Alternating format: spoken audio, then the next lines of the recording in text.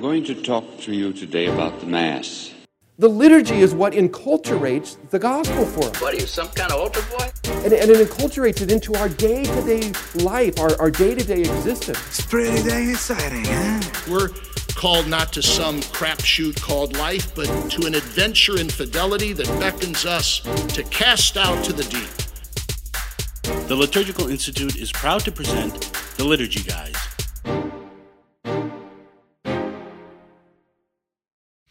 Chowda. As in clam? Yeah, that's a good way to open a podcast, isn't it? Chowda. All right. So last week we talked about the procession in Mass, what is it? Were you there for that one, Jesse? Procession? Yeah, the gathering up of the ministers and putting them in the right order. They haven't even started processing yet. Yeah. But as we proceed through this series, we are now going to talk about prayers at the foot of the altar. Sort of. As opposed to the arms or head of the altar. Mm-hmm. Yeah, so if you, we're still in the first sentence of rubric number 1 at the order of Mass. When the people are gathered, the priest approaches the altar with the ministers while the entrance chant is sung. And so this is what we want to talk about today, about the accompanying music to this entrance procession. I can't wait to talk about this, Chris. Yeah. Well, let's go to the text. So you're good to put up with me and my enthusiasm, Chris. Yes. So in the general instruction number 47, okay, so this is what it says. When the people are gathered and as the priest enters with the deacon and ministers, the entrance chant begins. Its purpose is fourfold. I think we did a podcast on the entrance chant. Long time ago. So it has a fourfold purpose. This would be a good quiz for your music director to see if he or she knows the fourfold purpose of the entrance chant and is preparing music accordingly. But here's the purpose. 1, to open the celebration. Okay. 2, foster the unity of those who have been gathered. Okay. 3, introduce their thoughts to the mystery of the liturgical time or festivity. Yes, important. What are we celebrating on this day? Yeah. And number 4, accompany the procession of the priest and ministers. Mm-hmm. So this last one, actually, I found a kind of an interesting point to discuss. So what do you guys think of this? So let's say, for example, we'll get to what the options are, but let's say you're going to sing a hymn at the entrance, and the priest gets to the chair at the end of the second verse, but there's 5 verses to the hymn. What do you do? Stop singing. Yeah, you stop singing. You're going to make the priest wait until you finish getting every single verse done. Yes, the music is the servant of the liturgy and not the other way around. Oh, that's a smarter way to put it. Can I say what he said? Yeah, go ahead, Jesse. Music is the servant. Yeah. Here, write this down. Yeah, but I mean, there are. I sort of think that's the answer too. I mean, there are some exceptions. Let's say if you're doing a Trinitarian hymn, I mean, you can't stop after verse 2 and leave out the Holy Spirit. Right? True. But some will say, no, there's a real integrity to the hymn, that the whole thing, you're either doing all of it or none of it. I don't think that's, it's certainly not, well, I mean, we don't have a long tradition of singing hymns at the entrance of Mass, which for reasons we'll get to shortly. But I sort of think, too, given what it says here, that it's supposed to accompany the procession. Well, when the procession is over, it seems to me that the music is over, too. Yes, and even though we're not anywhere near that yet in the general instructions, same thing for the communion chant, right? That it's supposed to stop when people have finished receiving communion. So interesting, isn't it? Mm-hmm. Because the chant, when the procession's over, the accompanying chant is over. Yeah. Now, Dennis, what do you remember about? Very little. I know. As the days go on and on, I think you do forget more and more. Now, but I mean, you have more experience than I do about attending whatever we call these masses. Is extraordinary form still a proper term? Yeah, and people are saying the Vitus Ordo. The Vitus Ordo, okay. But extraordinary form is still out there. Okay, so let's. So if you're going to go to an extraordinary form Mass, what would you hear as the ministers came in? I mean, how does that begin? Well, it depends. If you're at a low Mass, you will hear nothing, or maybe there'll be a hymn, and the priest would come in and say silent prayers before he even goes up to the altar itself. So the prayers at the foot of the altar are really prayers at the bottom of the stairs, or the entry to, maybe not the sanctuary itself. And then, in fact, there's often a rubric, not an official rubric, but a little marker in a hand missal for the regular person that says he ascends to the altar. And that's how you know where he is. It helps you know what he's doing. So he does all these preparatory prayers that he might be worthy. Yeah, isn't that it's so hard to put your finger on this stuff. How I remember it was this, a big part of the prayers at the foot of the altar is this Psalm 42 about I will go up unto the altar of God. But I was reading, I don't know, I think it was in Pius Parsh. I don't know how trustworthy of an historian he is these days, but that this Psalm 42 was basically an introit, once upon a time, or I've heard it that this was kind of his prayer that he would say in the sacristy. Right. But it kind of became something different. It kind of became a priest's private prayer / introit that he would say by himself as a part of the prayers at the foot of the altar before they would do these confiteors, the priest to the servers to the priests. Now, my knowledge of liturgical history is not sophisticated quite enough to know if the standard line is right or wrong. But the standard line often is, if the low Mass becomes the norm, right, the priest is the only one there, he's private Mass, he says these prayers to himself at the altar, right? It doesn't make sense to stand at the sacristy when other people are milling around. And so all these things that were once before Mass became at the altar. And so that was at least a partial justification for removing them in the reform of the Missal after Vatican II. They're very pious. It's lovely to hear a priest admit how small he is and powerless he is and how great God is, and in a sense to ask to be worthy to go up to the altar and say Mass. There's something very edifying about that. But I guess the question is it part of Mass or not, or is it preparation for Mass? And that's the question has been settled. We talked about the prayers before Mass too. Right, like vesting prayers. Yep. Yeah, so it'd be kind of like that. Imagine if you had to watch the priest vest and hear him say the vesting prayers. Would that be pious and therefore helpful to us? Or would you say, well, he should really do that in the sacristy? I think that's a similar kind of question. Mm-hmm. Well, I think I was actually trying to dig through my notes as an LI student from all those years ago, and I think it was this guy, Anton Baumstark. Did you ever read him? I have heard of him. Anton, the crisp pine tree. That's what his name means, right? I don't know. But I thought it was him who made this point that often things get added or at the beginning and at the end, and I've always thought this was kind of true.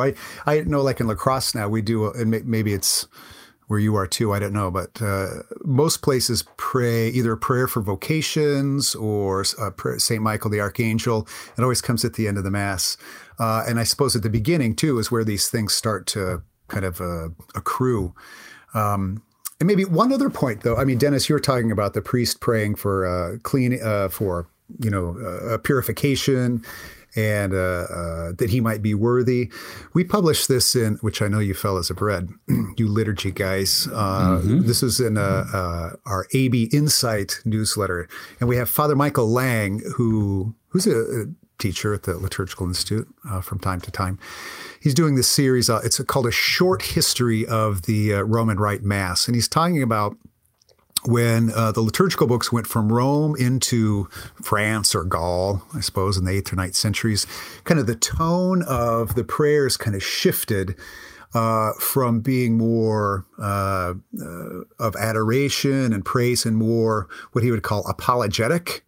So the priest would pray a lot more of these types of prayers for preparation, for cleanliness, for being forgiven and things like that. And so that's a complex history, at least in my mind. But what you're talking about a low Mass, Dennis, or a red Mass Now, and is this right? So when it was Pius XII who said, if it's a low mass, the people can be singing hymns sort of over the top or at the same time as the priest is reciting these things on the way in. Is that right? Well, in the famous 1958 instruction, it says that's allowed if they cannot be suppressed. In other words, if the hymns are so entrenched in the culture that you can't suppress them, the permission is given, but it's not really presented as ideal.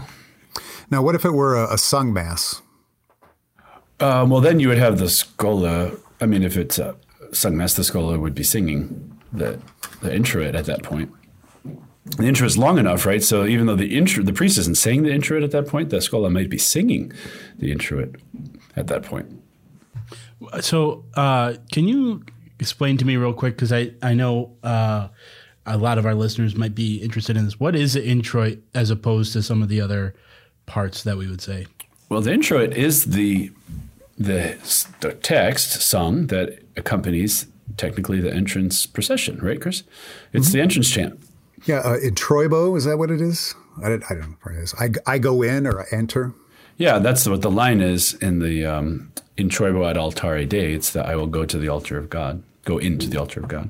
Yeah, but this will be a good lead into, kind of the next question is, what should be, we know why the entrance chant is sung, but, and then we can look at how it's sung. But what traditionally, well, I guess as good a time as any is, traditionally, right, you sing, the church would sing the Psalms. So there'd be an antiphon from the scriptures, most of the time from the Psalms, but I don't think always. And then it would be sung, after 2 or 3 lines of psalm text. Okay, very much like a responsorial psalm would be today. Okay, and that's how the introit or the entrance would work here. And so this Psalm 42 about going to the altar of God was very much along those lines, this type of introit. And so I think, after say at least a low mass, right? So after this Psalm 42, then the priest would go into the sanctuary and he would say the proper introit for the day.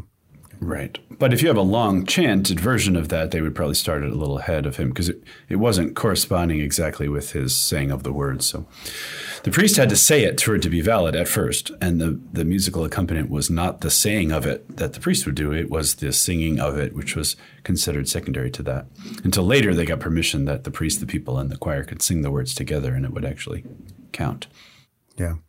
Yeah, and these are the entrance chants are among the more, at least in the Roman gradual. See, the church actually has an official songbook.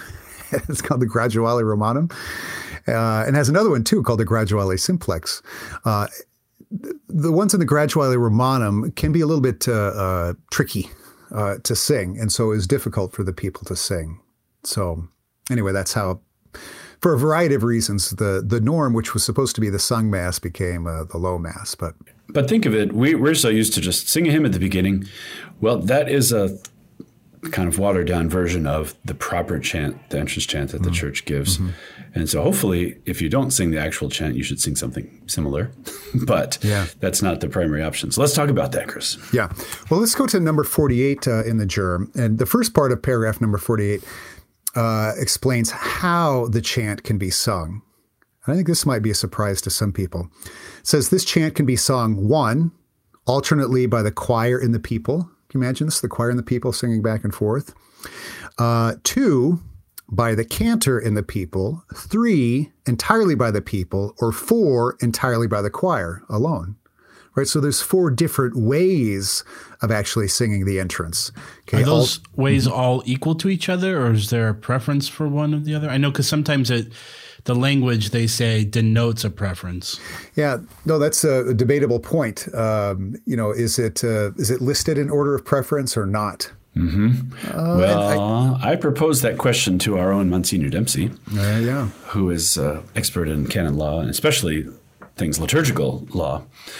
And he said a strict reading of the general instructions, because it does not say in this order of preference that you can't presume it, but what you'd have to do is look through the tradition where it always was listed in that order of preference in all the documents of the 20th century, and that would be the context. But strictly speaking, if this were a contract for you, to either buy a house or a tree or a dog, there's no order of preference here, right? They're just options. And that would be how to interpret it as it is now. You could buy a doghouse that's a tree house, and then you get all three of them. Yeah, a tree doghouse. Yep. Mm-hmm. Well, whether there's a preference or not, I mean, notice what's actually the valid options. Okay? And, right, most of the time it's probably everybody, it's number 3. It's entirely by the people. Maybe at a cathedral liturgy or something like that, there might be parts that the choir would sing. But yeah, there's a number of different legitimate ways that the entrance chant could be sung. Now let's go next to what can be sung. We know why, its purpose. We know how, the manner of its singing. Well, what are the options for singing? Dennis, do you have it open there at number 48? I do. Well, I have the slightly older translation, so why don't you start, Chris, while I find my newer translation? Yeah. So it says, in the dioceses of the United States, there are 4 options for the entrance chant. And some of these 4 have like multiple options within them. So there's a great variety. Number 1, the antiphon from the Missal, or the antiphon with its psalm from the Graduale Romanum, set to music there. So when the church talks about having propers or proper texts, these are texts that are specific to a particular saint or celebration or something like that. And the proper text for a Mass would be the readings, would be the oration, so the opening prayer and prayer over the offerings and prayer after communion. But also these antiphons are proper antiphons that are meant to be sung on that day. And so if you open your missal to the solemnity of all saints, there would be an entrance antiphon there that this germ is talking about as the first entrance, as the first option rather, to sing that scriptural text to music, either from the Missal set to music somewhere else or from the Roman Gradual. So the Graduale Romanum is not, properly speaking, even if you did these in order of preference, the first option. It's the antiphon from the Missal or the Graduale Romanum, which, as we go through it, it'll make me ask, what's the difference between option 1 and 3? But let's get through the options first. Yeah. I think too, maybe part of this, to your point before, if you're a music director and you're trying to pick music, I'll bet most music directors go to the readings, if they go anywhere, but that's the first place that they go to the readings. But very few, I would say, actually start with what the actual antiphon might be. Yeah, and sometimes I think what Dennis, which sometimes also come from the readings or vice versa. Yeah. Part of I think, say for these Sundays in Ordinary Time, now that there's on a 3-year cycle, your A, B, and C, traditionally, which is what the Roman Gradual was, it only had one option. And so now so if you go to like a current Graduale Romanum, Dennis, I don't know the last time you cracked one of those open, they have to try to supply for cycle A, cycle B, cycle C. Whereas 75 years ago, there was just one option for this particular Sunday. So sometimes they don't align, they don't match up, at least according to the readings, like they might. That makes sense? Is that right? Yeah. And, just a recent solemnity, right, was All Saints. And, I just happened to be looking at it here. Let us all rejoice in the Lord, celebrating a feast day in honor of all the saints, on whose solemnity the angels rejoice and join in the praising of the Son of God. So, boy, that's a theological thing, right? And then the psalm is, exalt you just in the Lord, praise from the upright is fitting. It's all about all of these saints. And not only are they singing, but the angels rejoice that they're joining us. So you see all the theology contained in there. We human beings, who's fallen human beings, can become saints. We praise God, and even the angels are happy about that, that we can join their company. That's a whole lot different than for all the saints who from their labors rest. Right? Not a bad song, but it's not the same thing. Well, yeah, remember what it said in 47. One of the purposes is to introduce their thoughts to the mystery of the liturgical festivity. Now, that's a great introduction to this day, if that's kind of the first thing that the church is saying to you and you happen to be paying attention. I mean, that's saying a mouthful right there. Right. Okay. Well, that was option number 1. Number 2 is the antiphon and psalm from the Graduale Simplex. Okay. What's a Graduale Simplex? That was a simpler version of the Graduale Romanum. You got it, Jesse. But that was something that Vatican II and Sacrosanctum Concilium called for specifically, that the psalm should be set to a slightly simpler text, but still in Latin most of the time, or all the time, I think. So if someone sang the Graduale Simplex in Latin with chant, probably people would say, oh, that's so pre-Vatican II. And it's like, no, it's actually the request of Vatican II itself. Yes. Who knew? Yeah. So, yeah, and that, as far as I'm concerned, Dennis, that's what number 3 has to do with. A chant from another collection of psalms and antiphons approved by the Conference of Bishops or the Diocesan Bishop. So I think some of these translations, say that Adam Bartlett does or Paul Ford or others, they're translations in many cases of the Graduale Simplex. So it's another collection. It's not the antiphon from the Missal, but it's another collection of seasonal antiphons and psalms. That was my question too about language, right? Are we to assume that the preference is Latin for the antiphons, or does it not matter? Yeah, well, that has to go back to, I don't know. I mean, option number 1 is what's in the Missal, and that's going to be in the vernacular. It could be in the Latin as well. So, I don't know. I think... Yeah, I just don't know. But I think we can, as mud, right? Clear as mud. Well, I think we can leave the priority aside. But I think if you could go to your parish 100 Sundays out of the, I guess you can't go to 100 Sundays out of the year. Let's say you go 52 Sundays out of the year, and you never hear option 1, and you never hear option 3, you never hear option 2. Okay, I think something is missing. Right? Because this missal has baked into it part of the tradition that she's trying to give to men and women of today. And if we just eliminate those, then I think we're depriving, men and women of today of a great part of their patrimony. And, I have the 1958 instruction on my mind lately. In the 20th century, when they spoke of the motu proprio, you know what they were talking about, right?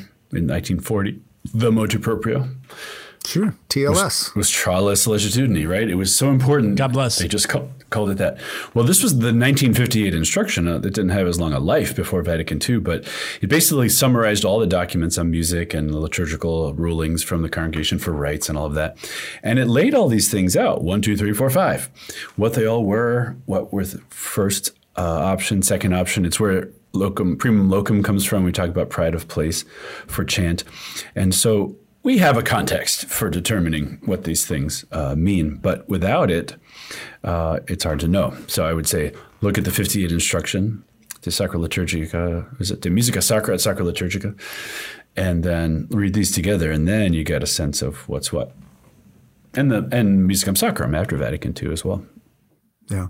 Well, I mean, if you were a subscriber to this concept of hermeneutic of what is it? It's not... of renewal. Obedience. Hermeneutic of obedience. Hermeneutic of reform, yeah. Yeah, well, it's like you said, Dennis. It's the context within which you read these documents. They didn't drop out of the sky one day. Anyway, let's complete our list here from Germ 48. Option number 4 is another liturgical chant that is suited to the sacred action, the day, the time of the year, similarly approved by the Conference of Bishops of the Diocesan Bishop. So you have a number of options of things that can be sung. Interestingly, though, the older translation for the new Missal, the first translation said a suitable liturgical song. And then when they translated it again after Liturgiam Authenticam came out, they changed it to liturgical chant. Now, I've heard musicians arguing about this, that cantus in Latin can be song, it could also be chant. So someone had to make an editorial decision that a suitable chant. Now, that's not necessarily the same thing as any old hymn or even a hymn appropriate to the season, right? So what do we say about a chant versus a hymn if you're going to be a strict interpreter of this text? What's the difference? That's what I say. A popular Matt Maher song is not a chant, I wouldn't say. And in fact, most even traditional hymns, they're not chants. Yeah. I don't know if there is a distinction. I don't know what it is. Other than maybe they just wanted to go this way in the translation just to keep people's eyes on the fact that the norm coming out of tradition is a type of chant, a Gregorian chant or a plain song chant, something like that. What do you think? Well, we all know what a chant is, right? It's a text that is expanded and elevated and vested and dilated by adding music to it. So it does seem that the idea is that what you want is the words of the church, the mind of the church in the graduale. If you can't do that, you do the mind of the church in a simpler form. If you can't do that, you do it in another form. And if you can't do that, well, do something that's like it. And I don't know how you distinguish a chant from a song, but this is one for the doctors, as they say, that they get together and decide. Well, Dennis Gill has that commentary on Sing to the Lord. I wonder if he has, if there's some clarification there. It's your homework between now and the next podcast.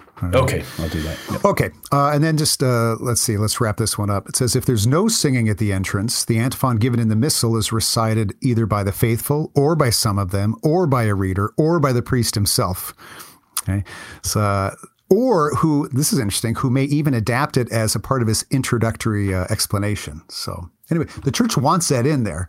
So I think that, in my opinion, in my hopefully informed opinion, I mean, the church wants us to sing these, and that we dismiss them so readily, I think, is a disservice to our celebrations. So, yeah, but even that, just if you're not going to sing it, you should speak the entrance antiphon. It's important that these words are heard. It's not important that music is sung per se, right? The music is the extension of the words, but the words are the important thing. So I would just encourage people to not think of songs as bookends for Mass, but a way to get the mystery of the season or the feast into the minds of people. And primacy, text in the Missal itself, always. Yeah. In fact, maybe just to put an exclamation point on that, this is from the U.S. Bishop's document called Sing to the Lord, Music in Divine Worship. Is that what it is? 2007-ish. Mm-hmm. It says, I thought if we had more time, we could talk about accompaniment. But this is what it says at number 86. It says, of all the sounds of which human beings created in the image and likeness of God are capable, voice is the most privileged and fundamental. Musical instruments in the liturgy are best understood as an extension of and support to the primary liturgical instrument, which is the human voice. So, and I think that relates very well to what you're saying. It's words. The primacy is the logos in the liturgy. And I think to refocus our attention back to the revealed logos, who's a person, would do a great deal for the celebration of the Mass. Imagine if you said to one of your wives, words don't matter. I'll come home. How many wives do you have, Jesse? Yeah, I was just going to say, how many wives do you have? How many wives do you guys have? Yeah. If you said, well, words don't matter, so I come home and say, I hate you, you're ugly, like that wouldn't go over well, right? I love you, you're beautiful, that's a different kind of thing. So the words that, you can see the power words have. If you say mean things to little kids, they're scarred for life. So these are words spoken, and they have importance and power, and they're meant to be given the primacy, their primary place. All right. Sounds good. All right. Let's go to a question. Answer a liturgy question. A literature question. Woohoo! So why go to the Liturgical Institute?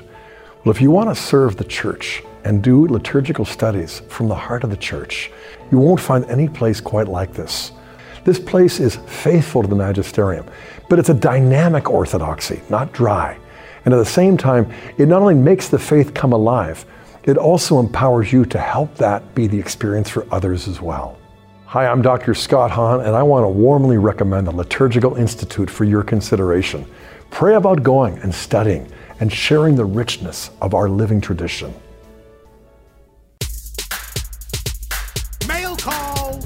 Mail call! Oh, Moses, why do you question me? Why do you care? Today, we have a similar debate over this. Anyone know what this is, class? Anyone? All right. This question this week comes from me.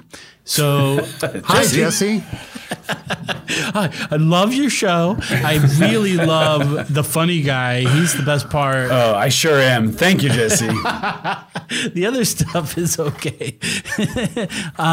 Well, so for those who don't know, we just had our fourth baby, Theodore. Ooh. And I've been... Come on, give me a trumpet blast there, Dennis. And been just catching up on my rite of infant baptism and all of that. And I came across this article that explained that there were some people abusing the title of godparent in Sicily because they were trying to gain influence or things like that. And they were being banned. Children were being banned from having godparents. So I don't know what that is all about. And there's a lot of questions to ask, but I guess first and foremost, do you have to have a godparent? Can you just say, no godparent for you, that type of thing? Well, let's look at the story here, right? So this is in southern Italy, and Catania is the area that it's being described. They have a 3-year ban on naming godparents because they're saying they're not actually asking for godparents who will raise their kids Catholic, should they need it. They're more interested in getting wealth and networking opportunities. So I guess what they saw was that the godparent system had kind of broken down. So now they were what did they say? They shared the concerns that this now secular custom could embolden organized crime figures. So turning it off for 3 years, they said, was an experiment in trying to prevent this kind of abuse, as you said, of what godparents are supposed to be. This is why we can't have nice things. I know. Now, Chris, you're the pro on all of these things. I mean, I thought you had to have godparents. Are they required or are they optional? It sounds like the bishop seems to think that there's the option to not have them. Yeah. I'm still learning on this. This is a confusing thing. And I'll direct you to one of the best things I've read is by Father Roger Landry, who wrote a piece on the National Catholic Register, Godparents are Guides to Holiness. And I thought that was pretty good. But one of the things I read in that was that actually this is Canon 872 on sponsors or godparents. It says, insofar as possible, a person to be baptized is to be given a sponsor who assists an adult in initiation or together with the parents presents an infant for baptism. I didn't know that actually, or if I did, I've forgotten it, that insofar as possible, a person to be baptized is to have a godparent. That does kind of make it seem like it's, well, it is. It is possible to get baptized without a godparent. So canonically, it does seem to be a legitimate option. When I first heard this headline, I was surprised that it was an option that could just ban godparents. Same here. Seems weird. Well, it's certainly out of what has become the norm. But I think what Father Landry goes on to say is, you don't have to be from southern Italy or Sicily or wherever to have this problem. Is that in our country, too, the role of godparent has become all too often merely, what would you call it? It's not taken seriously. A title? Yeah. It's an honor to someone you like rather than someone who will really raise your kids Catholic. It's honorary. Yeah, exactly. And so this is not, some bizarre thing that's proper to a little part of the world. This is happening in, the Weiler family. I mean, who knows who they're going to ask for godparents? I mean, they could be. But if you're out there and listening, just for if you're out there listening and you want to be a godparent of my newborn, please send your submissions to questions@liturgyguys.com along with a check for. But that's the problem in the first place. That's exactly the problem, is that godparents, are not taking this seriously. So, right. But they're not necessary for the validity of the sacrament. Let's get that clear, right? You can be baptized validly without them. And who knows, maybe you're the only 2 Catholics on a desert island and there are no godparents around. You can baptize somebody, I suppose, even if there's no godparents to be there. Yeah. So it's, I would say, to my mind, it's kind of an ongoing, this story is developing further. I don't know what's going to happen. And I don't know, I'm learning a little bit along the way. So anyway, I don't know. All right, Jesse, I hope that answers your question. And if you have a question for us, you can email us at questions@liturgyguys.com or tweet us at liturgyguys. And don't forget your application to be godparent of my child. So, or come to 1120 North 2nd Street, Atchison, Kansas, 66002. You could do that as well. All right. Thank you, and God bless. The Liturgy Guys is brought to you by the Liturgical Institute at the University of St. Mary of the Lake, Adoremus, the Society for the Renewal of the Sacred Liturgy, and the Center for Beauty and Culture and Ex Corde, both at Benedictine College.